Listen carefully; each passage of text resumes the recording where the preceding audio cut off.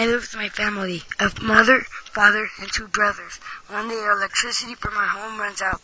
All the other rooms of the house has no electricity, but our youngest brother's room, Manny, is the only room that has electricity.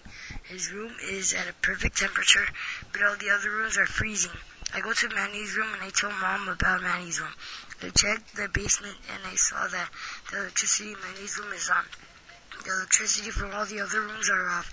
Later on, Manny started to cry because Mom got mad at him. I was glad that Manny started to cry. When we were sleeping, me, Roderick, and my mom, we were freezing ice cold. Manny had to be cozy. I hope you guys enjoyed my script. Bye.